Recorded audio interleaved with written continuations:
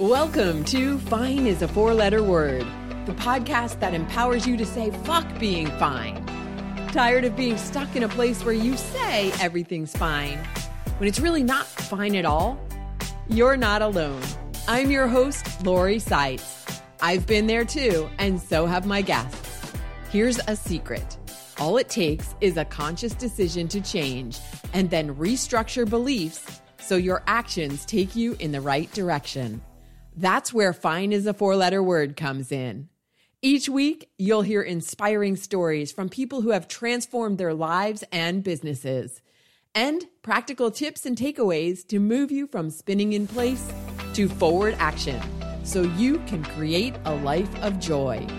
Thanks for tuning in. Let's get started. Many of us go through life wondering if we're really living our authentic lives. Are you doing what you really want to do? Are you being who you really want to be? Even if you've created a great life, been fortunate, and haven't had what you consider an existential crisis, is something just not quite right? Jen Berlingo had what seemed to be a great childhood. As she would discover later, she thought she was happy because early on she embraced being a good girl, a people pleaser, and as a result got a lot of praise from her parents, relatives, and everyone else around her. There was something under the surface, though. Growing up in the South in the 80s and 90s, she was exposed to homophobia, racism, a tight grip on monogamy, pseudo-Christianity, and other harmful sentiments coming from the same people whose love brought her happiness. This caused her to deny something she knew to be true. Jen went through what one might call a normal amount of teenage rebellion, became an adult, started a career, got married, and had a child. She had a happy life and everything seemed fine. But fine is a four-letter word. As she approached middle age, she achieved a new level of consciousness about herself that led her to ask, wait, what is my core self? Where's my authentic self? She started peeling back the layers of familial, cultural, and social conditioning that had allowed, maybe even required, her to adapt to her environment. See, throughout all of this, Jen knew she was queer. While this proved not to be as devastating to her domestic situation as anticipated, it did end her marriage. And although she continues to have a great friendship with her ex-husband, this acknowledgement did bring on a lot of changes. As part of these changes, Jen took a deep dive into what are known as introjects, the beliefs and values one unconsciously absorbs from the people they love and the society they're raised in.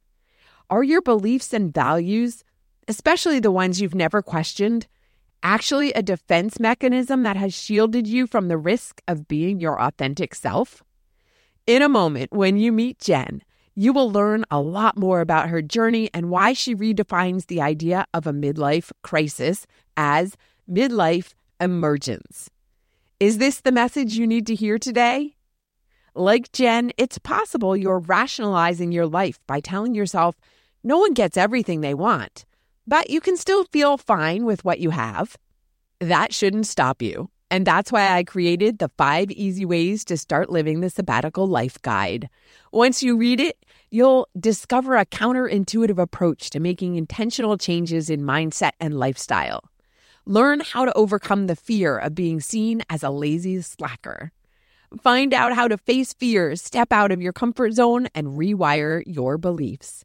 It's only 7 pages, so it won't take you very long to get through. The 5 tactics are simple, but once you follow even one of them, you'll find yourself feeling more peaceful and even courageous. When you're ready to say fuck being fine, then this guide is the place to start. It's time to blaze a new trail and chart a new course. Go to zenrabbit.com right now to download it for free. Now, let's go meet Jen. Believe me when I say you won't regret it.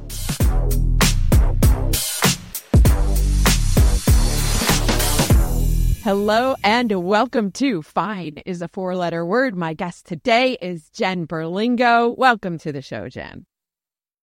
Hi, how are you, Lori? I'm doing well. We were introduced through Yvonne Marchese. And I said it right. Yes, I win. Yeah, she's great. She is. Yvonne was a recent guest on my show, and I've been a guest on her show as well. And so I am grateful for her to have made this introduction. Jen, let's start with the question that I love asking all of my guests, which is, what were the beliefs and values that you were raised with as a child, and how did they affect you as you were growing into an adult? That's a big question. Yes.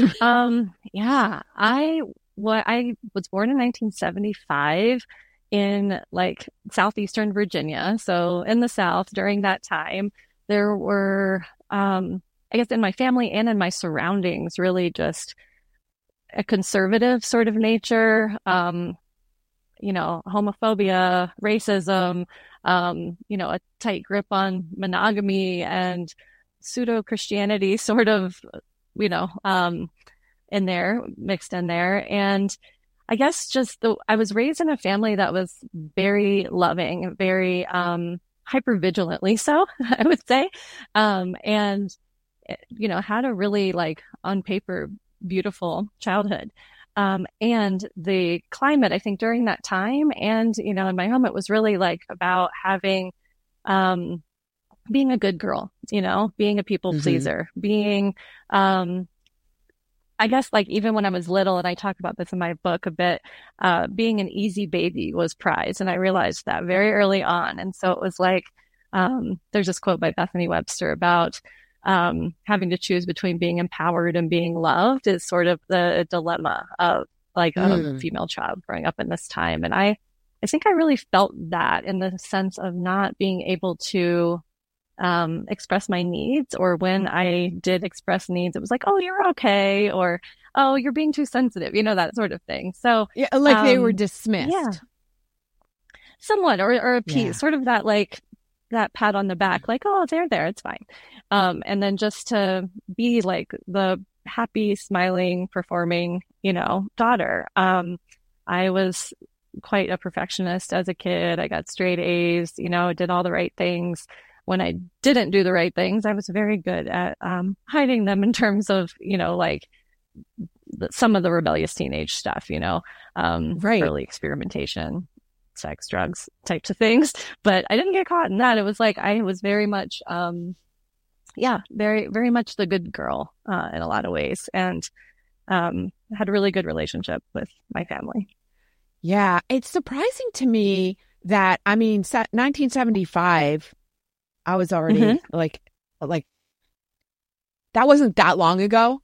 And to still have those values be so strong is, I don't know, it's just surprising to me.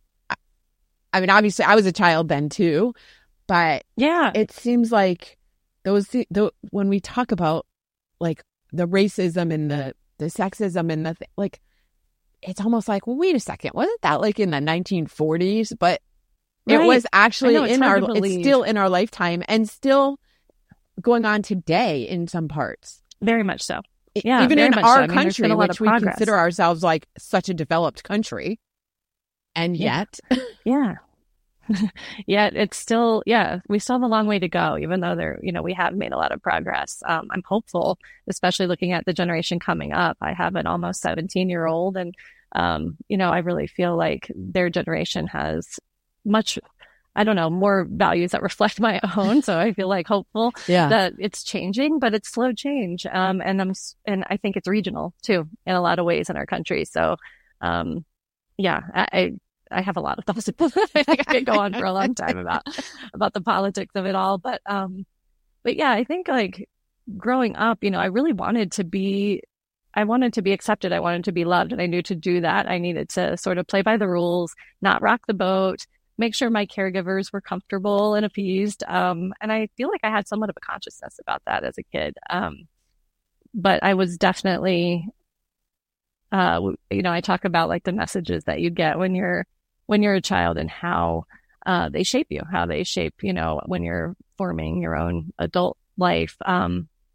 And they're called introjects, in psychology speak, the messages that kind of become internalized, and we start to hear them in our own voice eventually. So it's my dad's voice as a perfectionist and my mom's voice, as like a caregiver and soother. All of that becomes like my own inner dialogue, which definitely was formative for me. And I find that in most of my clients who are also recovering good girls and recovering people pleasers in midlife.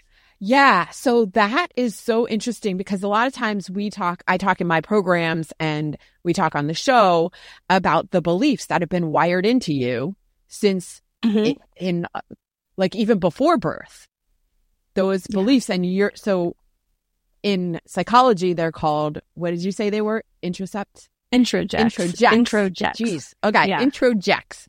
Got it. That's the other term. Right. And what you just said about them becoming your own voice. Yeah. That's what I think a lot of us don't like. We think it's our own. We came up with it. Like, it's our voice because it's been so ingrained for so long that it does become our voice, but it didn't start out as our voice. Right. Yeah. I think it's like, it carves those neural pathways where it's like, this is just the way things are. And this is how my self-talk becomes, the parent talk becomes the self-talk. And we can't really discern that, especially as children, that that's even happening. And I think we can become conscious of it, later in life. We can start to say, wait, what is my core self? Where is my authentic self? And try to peel back the layers of familial, cultural, social, conditioning that have been put on top of us to allow us to adapt to an environment where we had to survive. I mean, it's really a brilliant survival mechanism. And when we had to use it as such, but in adulthood, especially midlife and beyond, it's like, oh, wait, that doesn't actually need to protect me anymore. I don't have to, be the people pleaser or try to make everyone else comfortable at my own expense. Like, that really isn't going to serve. But it may have served up until now, and that's perfectly okay and healthy. And sometimes needs to be shaken up. Absolutely. Yeah. And which is why so many people go through what has commonly in the past been referred to as a midlife crisis. I'm not a fan of that term. Me neither, as you know. Yes. But how does somebody recognize that, one, those beliefs aren't serving them, or two, that they can be changed? Yeah, I think it's a slow process sometimes of just really turning an ear inward and listening to your inner call and your inner voice, and really just seeing. Like, I think what I find with the clients that I've worked with the last couple decades, it's like they come in and it's much like the title of your podcast, everything's fine. Like, on the surface, it's fine. I have the life that I prepared for and that I worked really hard to get, and I should be happy and I should be, satisfied. Yet there's something in them that's like quaking, this like dissatisfaction, and then a second arrow of guilt or shame about not being satisfied with an absolutely beautiful existence or life. And then, saying like, well, what is it? What needs to change? And how can I even do that? And it's really, really hard because the stakes are pretty high at midlife when we're settled into careers and mortgages and marriages and children, or taking care of elderly parents, with all of the things that happen in midlife, right? And we don't have a lot of roadmaps or cheerleaders that are really wanting us to unfurl into our more aligned ways of being in the world. So that's really what I try to do, because I went through that myself. I really felt like, oh, is this all there is? And like, I was, when I started out my 40s, which midlife spans 40 to 65 in developmental psychology. But there, people can self-determine what midlife is, and it can be a few years before, a few years after. But usually the decade of the 40s coming into it is sort of this turning point that shakes up whatever hasn't been exposed, whatever has been previously concealed becomes seen, or is asked to become conscious and seen, which is why I call my work in my book Midlife Emergence instead of crisis, because emergence is the process of coming into view after being previously concealed. I love that. And when you just said it, it reminds me of a butterfly. Like we've very much been in this cocoon, and now we're emerging out, and there's a fight to do that when in a butterfly. Like they have to fight to get out of the cocoon. And it's hard and it's challenging. Yeah. Yeah. It's even it's like you're the caterpillar for a really long time, right? And then, I mean, and if we apply it to a human lifespan, right. And then you go into the cocoon and the caterpillar becomes absolute and complete goo. They decompose entirely, which I feel like is what the midlife emergence crisis feels like. It's like, oh, I don't have any structure anymore. It's not even like that caterpillar body is the center of the butterfly. It's just like total goo. And then you remake yourself new. And it might be some form that surprises those around you who have known you, loved you, expect you to be a certain way. And then you emerge as the butterfly, and you can't actually pull a butterfly out of its cocoon. Like you were saying, they have to fight for it. They have to actually get the strength of the wings themselves to do it. So it's a perfect metaphor. If you help a butterfly out of its cocoon, it will die because its wings won't be strong enough to help for it to fly. Yeah, exactly. Which is something that a lot of people, everybody who wants to be helpful wants to help you. Like, let me cut you out and help you, but it actually hurts. Yeah. So anyway, sorry. Go on with your story there. No, sorry. I just took a sip of water. No joking. Yeah. So I think I guess I feel like the 40s are that liminal space between the first and second act of life when we have the opportunity to really consciously architect the way we want to live into our second half. So, and for me, that just looked like realizing a lot of things that I knew about myself that I had pushed down in order to have this beautiful life where I was married to a man who is still my best friend, who is amazing. And we had been together since we were 23. And we now, like I said, have an almost 17-year-old. And, I had a private practice going. I was living in the Bay Area. I was having, I have great friends, all of this on paper, great. But then something stirring inside of me. And for me, a big piece of it had to do with my sexuality, having known my whole life that I was queer, but not living, a visibly queer life and feeling quite invisible in that way. And knowing that was actually feeling really toxic for me, the invisibility of my queerness and my true self, because I'm always assumed to be heterosexual when I was out in the world with him. Right.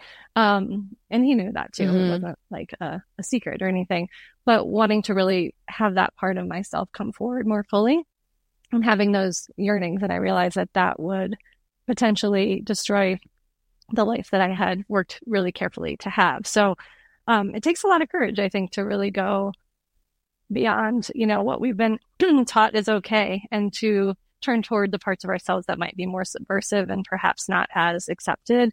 There were other changes and pieces for me in terms of location and career shifts and, all sorts of things that happened in that decade, which my clients experience as well. I think it's pretty common to, reevaluate, and it's an opportunity more than a crisis. I think if we frame it that way. Yeah, I completely agree. I completely agree with you as far as it being an opportunity. And I think, you say you knew from an early age who you really were, but you were afraid to express and live into that person. And I find a lot of people I talk to that we know.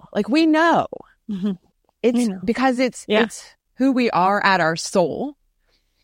And yet it's about the I don't know. I'm working right now on the whole thing around confidence versus courage. And it's not versus, but is it we need more confidence, or is it we need more courage? Or is it the combination of the two? How they're very tightly woven together, but they're different.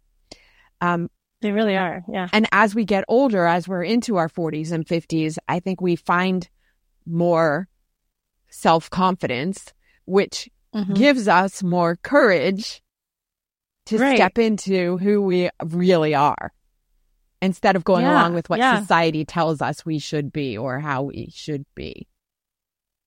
Yeah. Do you think that's that was contributing to what you were doing too, as far as having more self-confidence to stand in who you were?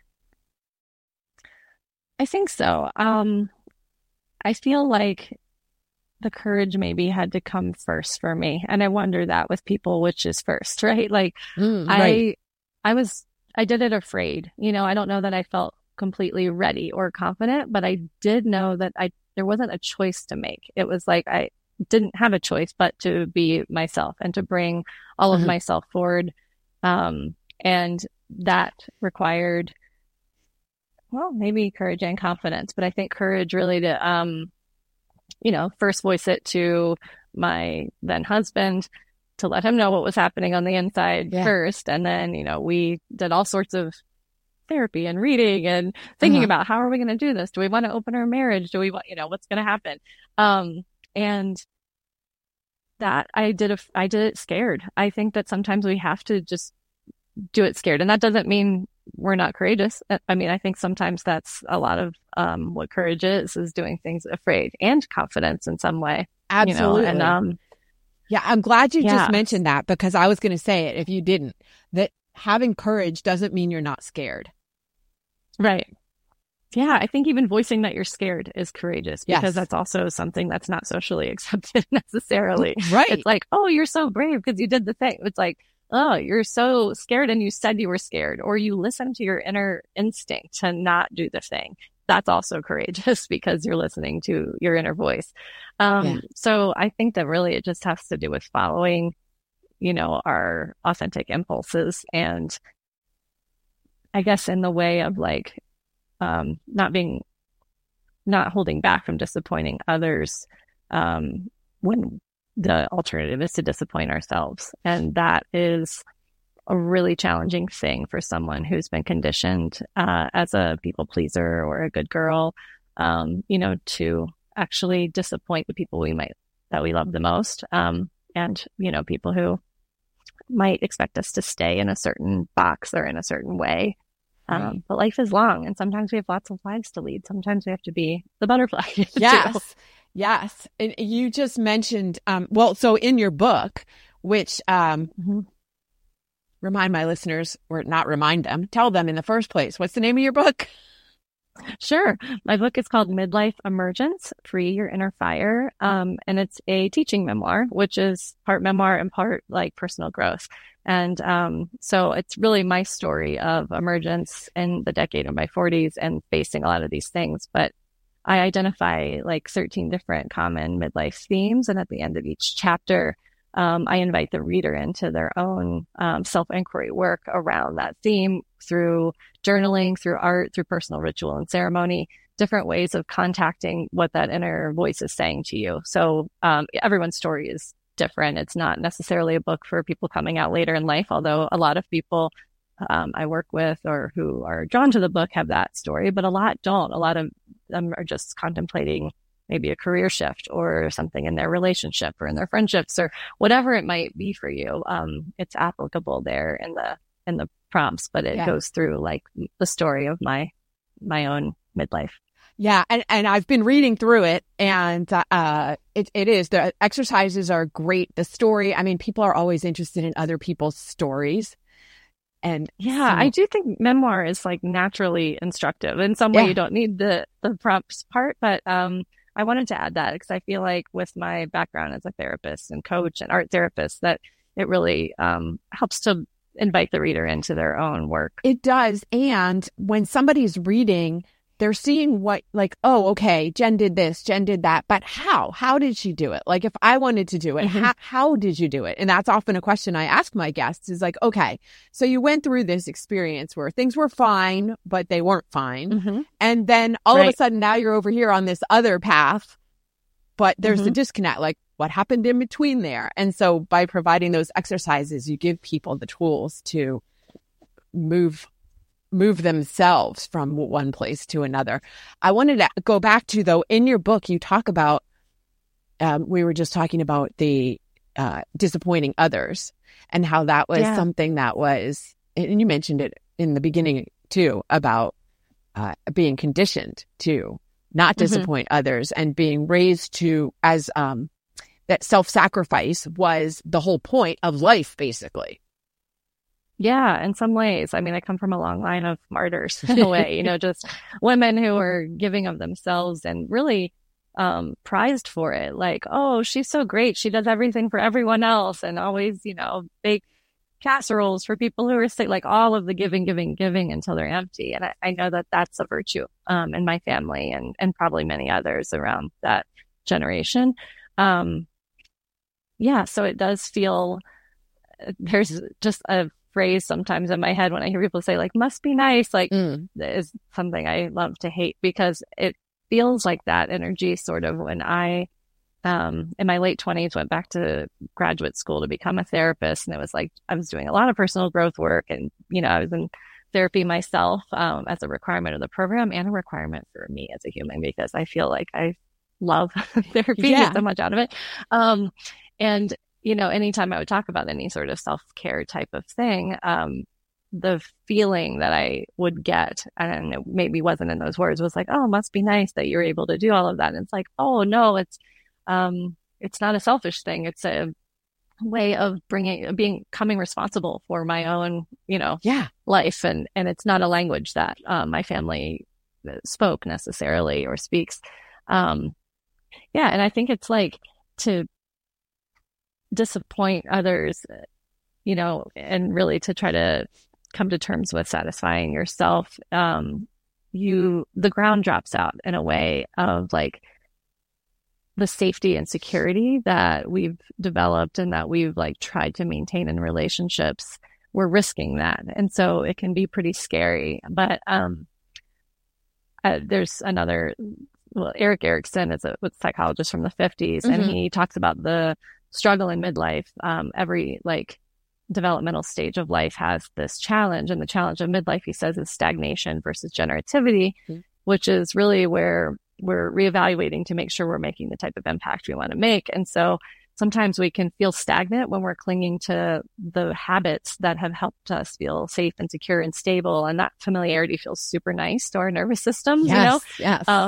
But when I was researching my book and I interviewed over 100 women about this, they talked about how there was more seduction into like the mystery and a yearning for something more and something more generative and something that would be growth producing and help them evolve than there was the clinging toward, what was safe and secure. So there seems to be more of a urge toward that generativity, or like a natural progression into wanting to continue to expand and grow. And so that risk is worth it a lot of times. And it doesn't mean it has to be like this huge volcanic eruption of, blowing up your whole beautiful life, but it can be like small 1-degree turns toward what feels more authentic and what feels more growth producing. Yeah. Thank you for saying that. It doesn't have to be a seismic shift. It could be, It might be, but it doesn't have to be even that 1 degree. Like I've heard, I'm not a pilot, but planes that are even 1 degree off from flying on their path are going to end up somewhere completely different than where they're supposed to be from just 1 degree. And so that same thing could happen, is just a small shift could have a major impact on someone's life. Yeah. Exactly. Yeah, it's a great metaphor for that. And you mentioned too that calling to, I believe that is your soul, like crying out for like, hey, you're here to live bigger than this, or differently, more differently than this. You're here to do bigger than what you have done so far. Right. And pay attention to this, I think though, a lot of times people, like you said, they're afraid because it's uncomfortable and it's different. And, what's that saying? Nobody likes change other than a baby with a wet diaper. Yeah. They're the only ones who like change. Really uncomfortable. Right. Yeah. Yeah. Change is really uncomfortable. At the same and it's all we time, have. Right. Exactly. There is nothing. Life is change. And it's more uncomfortable in the end to not change.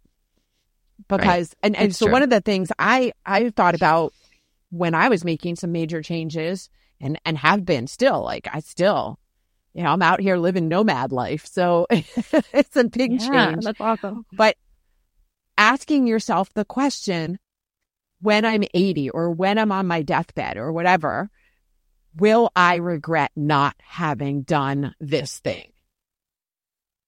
Exactly. And what is the cost of not doing it?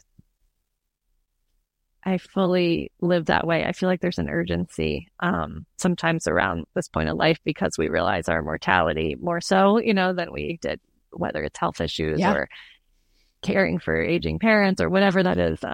Just looking at, okay, what is my life about? And like, I have to do that now. This is my one life I get to live and remember. And I want to wring it dry of all of the juiciness that it has to offer. And how am I not doing that? And I felt that burning so hot. And I still do. It's not like that goes away, but I feel like there are waves of it. And it came up really strongly for me in my early 40s of, what am I not doing? What am I not living that I really would have wanted to?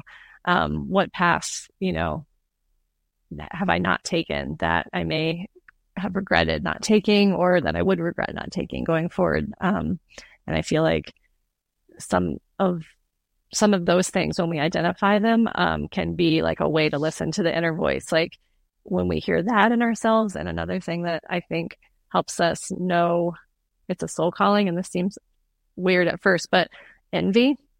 I feel like when we feel envy, when we're watching someone else's life play out in a way, or we hear something great about someone like, oh, that person got some award or got some job or whatever it might be, or got married or, like that feeling of envy that comes up. It's like, not like a jealousy, you don't want them to have it, but like, I want that for myself. And so that there's like a bitter taste to that. I feel like that is such a gift because it really points us toward true desire. It's like there's something about that I would like to have in this life for myself. And I feel like those things can be compasses, really easy kind of compasses for those who may not be as, used to really listening internally, or they're like, what does that even mean?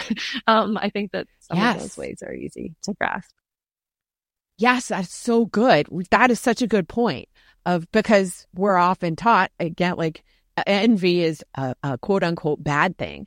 And I love how it could be a signpost for you to pay attention to. Hey, because if it's like being aware of like feelings or things that come up for you that they don't come up for everybody. Like what you are envious of, I might not be, but we don't realize that. We're like, well, wouldn't everybody be envious of that? Of course. Like, no, that's a unique thing to you.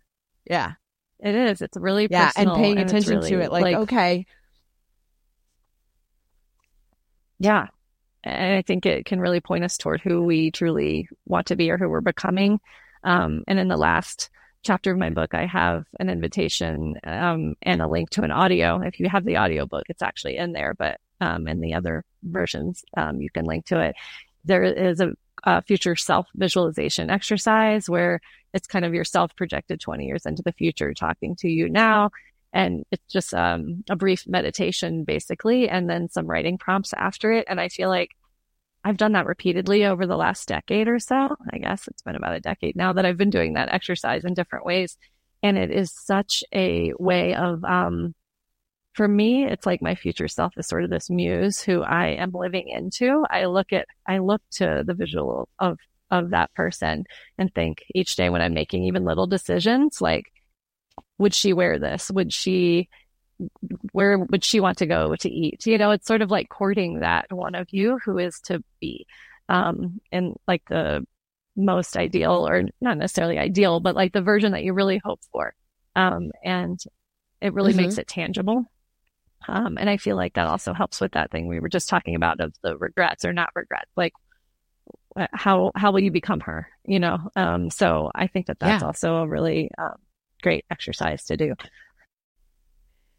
Yeah, absolutely. I love that you're talking about future self, because I think, well, we could go down a whole different rabbit hole on this conversation about people taking care of themselves today so that their future self, like to benefit their future self. And so many people don't even think about that. They think about, what can I do today that will bring me immediate joy, immediate satisfaction? and, screw future me. She'll deal with herself when she gets there. Right. But it could be as simple as making your bed so that future you tonight can get into a nicely made bed with clean sheets. It doesn't have to be 10 years down the road, because that's too far to think sometimes. Right. Exactly. And doing kind things for that one of you, to come. Yeah. Yeah, absolutely. Cool. So, where are we going with this now? There were other, I was going to mention the thing about regrets, because you mentioned the regrets, and I was just, I was looking away as I was talking, because I wanted to look up the name of the guy who wrote the book about regrets, that I love. Do you know who I'm talking about? He was, I don't think. All right, hang on. I'm going to look him up, because he's, it's not top 5 regrets of the dying. It's The Power of Regret. Right. Dan Pink. Love Dan Pink. Are you familiar? Okay. I'm not. No. Oh, he's written a whole bunch of books. But I think it's his newest. It came out a couple of years ago, called The Power of Regret, how looking backward moves us forward. And he talked in that book about how having regrets is not necessarily a bad thing. Like, people think, I want to live without regrets. Well, regrets, like what you were talking about earlier, help point you in the direction that you would like to go. Like, if you regret not doing something in the past and you have the opportunity to do it now, or you take actions based on regrets you had in the past, so that moving forward, future you doesn't have a regret. Absolutely. Yes. I think, I think about that a lot with paths not taken, and then how we have the opportunity to maybe take them now. And I write about this in my book, and it's kind of silly, but I don't know if you remember that movie Sliding Doors. I was just going to say that. I was just going to bring that up, because I remember reading that in the book, and I'm like, oh my God, I talk about that movie all the time. I love that movie. Yeah, me too. I don't know how it was so impactful, but it was like, and it was like a kind of random time. It was kind of a, it wasn't a very popular movie. I don't think a lot of people knew about it or saw it. Yeah. I mean, it had Gwyneth Paltrow, but early in her career. Yeah. And it was like, I watched it as I was, it kind of prompted in a small way, a breakup that I was about to go through after college. So it was like, I watched it and saw in the movie, basically you see her life, play out in one way when she catches her partner cheating. And then, she kind of empowers herself and becomes this, like, she does a whole lot of things like in her career and everything. And then the other where she just remains blind to the fact that there was infidelity, and lives a more meek life where she has a lot of doubts and isn't able to, make these sort of major moves in her and the rest of the areas of her life. And so I remember watching that and feeling, just feeling like it was cool to see the parallel lives and how they would play out, and wondering about my own, if I were to stay in this relationship or not, or these sorts of things. And it felt, I think about it a lot. I think about that concept of what's it, me in a parallel universe doing, and do I want to be doing that and hop over there? Right. Because again, we could go on for a whole other conversation about parallel universes, because I actually believe that there are parallel universes that we, in a different life choice or life path, are living somewhere else. Yeah. And we can call that in, like, if it is something where you think, oh gosh, in a parallel universe, like I would have thought, like, oh, I'm a queer woman and I'm like, oh, okay, actually I want that. Like, this is something that I haven't been living or hadn't been living. And just really trying to, it kind of hones in on, like, the regret, like you were saying, like using it as a tool for, future planning or manifesting. Yeah. Inspiration. Yeah, inspiration. That's a better word than manifesting, for sure. Well, they go hand in hand. So, yeah. Yeah. Awesome. All right. So, one, I highly recommend that if you're listening to this episode, that you hop over to where does somebody go to get your book? Because they definitely are going to want to hear the rest of your story. Thank you. My book is available anywhere you buy books online, Amazon and elsewhere. You can ask your independent bookstores to order it as well. It's available that way. But yeah, it's in paperback, ebook, and audiobook. And you can find out more about my book and my offerings. Everything is on my website, which is just my name, jenberlingo.com, JenBerlingo.com. Yeah. And you can find me all over the place, actually, too. Like I write weekly on Substack. I have a Substack called Prism, where if you want more up-to-date writing, or you read my book and you want more on these sorts of topics, I'm on Substack there. And I offer one-to-one midlife coaching, and I offer a lot of guided and self-paced online programs. And I have applications open for a 12-week Midlife Emergence group guidance program that I run. I've run annually for the last few years, and it's going to happen once it's full sometime in 2024. So applications are open for that as well. Okay. And I'm all over social media. Instagram's my favorite. It's just my name, Jen Berlingo. Okay, cool. I will put links to all of that in the show notes. And as you were talking, I was like, oh, but wait, we didn't cover the one other thing, which is also why people are going to need to go get your book, is the thing about the astrology and the north nodes and the south nodes. And I just found that really fascinating. We're not going to go into it all, but I'm semi into astrology. I don't know a lot about it, but I'm fascinated by it. And I had never heard of this whole thing of north nodes and south nodes, and how they also can point you in the direction that maybe makes sense for your life at this point in time. Yes. Yeah, I'm not an astrologer either, but I consult with one annually on my birthday, and I've consulted with the same one, and I write about him in my book. He's great, but he's taught me quite a bit, and I've studied on my own bits and pieces since I was like 11. Yeah. I don't do astrology, but it's really great. Like astrologers actually call the midlife crisis the Uranus opposition, and so there is like a planetary thing around age 42. And so if you're into that sort of thing, I talk about that a little bit in my book. I have one chapter that's dedicated to some of this, and some of the activities in it have to do with the lunar nodes that you're talking about, the north and south node, your karmic past, and then like your highest vision would be your north node of what you are capable of growing into, but there's free will, of course, in doing that. So check out that part too. It was fascinating because I went and did, like you talk about, you mentioned how to find out what they are. Yeah. And so I went and did it, and I was like, oh, what? This makes sense. Totally. Right? So cool. It does for me too. Yeah, he did that with me, and I was like, oh, this explains a whole lot. Right. And I hadn't known that. Yeah. And I love doing that with clients as well too. So cool. All right. That's a fun part. Before we go, I got to ask you the last question that everybody gets, and that is, what's your hype song when you need an extra boost of energy? It is when you had told me that you were going to ask this, and I've heard your podcast before, I'm like, oh no, I have entire playlists. Yes, for this. I know. So so do I, but to narrow it down. But the one that I'll say today is Ape Shit by the Carters. The Carters are Beyonce and Jay-Z. That's their last name, and that it's on the album that they did together. And it has a 4-letter word in it as well. But it's a great pump up song. Now I have to go listen to it. Like, I feel like I've probably heard it, but maybe didn't know the name of it. So yeah, it's called Ape Shit. Yeah, all right, Ape Shit. I got to go look that up right now.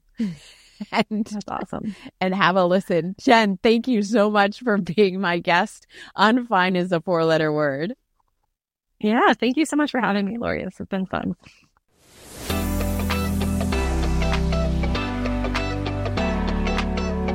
Jen's Fine is a 4-letter word moment is something people have gone through since the beginning of time. It's just become more normalized to say it out loud in today's social climate than it was even when I was growing up in the 70s and 80s. But it leads to several other things. Here are my top takeaways. Number 1, many people go through a sexual bucket list of things they try once or twice before they settle down. I don't like the phrase settle down because it implies that you go through a wild phase to get it out of your system, that you know it's wrong to do in the first place and you intend to ultimately do what someone else says is the right thing. Settling down thus becomes a form of people pleasing. Number 2, you don't have to be a people pleaser. When you make everyone else comfortable at your own expense, in the end, that's a disservice to not only you, but the other people as well. You can be a good person who makes every effort to do right by others while still being your authentic self. Jen happily discovered that she can still have a great friendship with her ex-husband, even though her self-discovery made it unfeasible to stay married. Number 3, caterpillars don't just grow wings and become butterflies. The caterpillar undergoes a metamorphosis and essentially turns into goo before transforming into an entirely new creature. If you help the butterfly out of its cocoon, its wings will not develop and it will die. To have the life you truly want, often you have to disrupt or even destroy the old one completely on your own terms without intervention from others. Number 4, courage does not mean absence of fear. We hold ourselves back by thinking we have to be brave to become our authentic selves, allowing fear to keep us stuck where we are. But even with fear present, we have the power to metamorphosize. When Jen found the courage to become her authentic self, she did it scared, and that's okay. Number 5, regret, for lack of a better word, is good.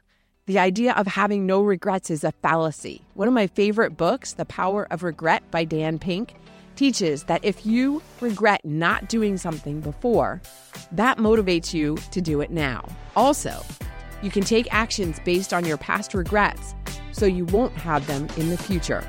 Allow your regrets to help you create your authentic life.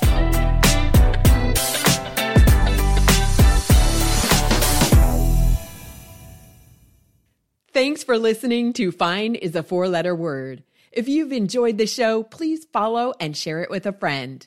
Leave a review on Apple Podcasts or your favorite platform to help others discover it too. You can find links to my socials on my website, zenrabbit.com. And before you go, take a moment to reflect on what you're grateful for today. Remember, you have the power to create a life you love, and I'm proud of you. Thanks for joining me. Take care.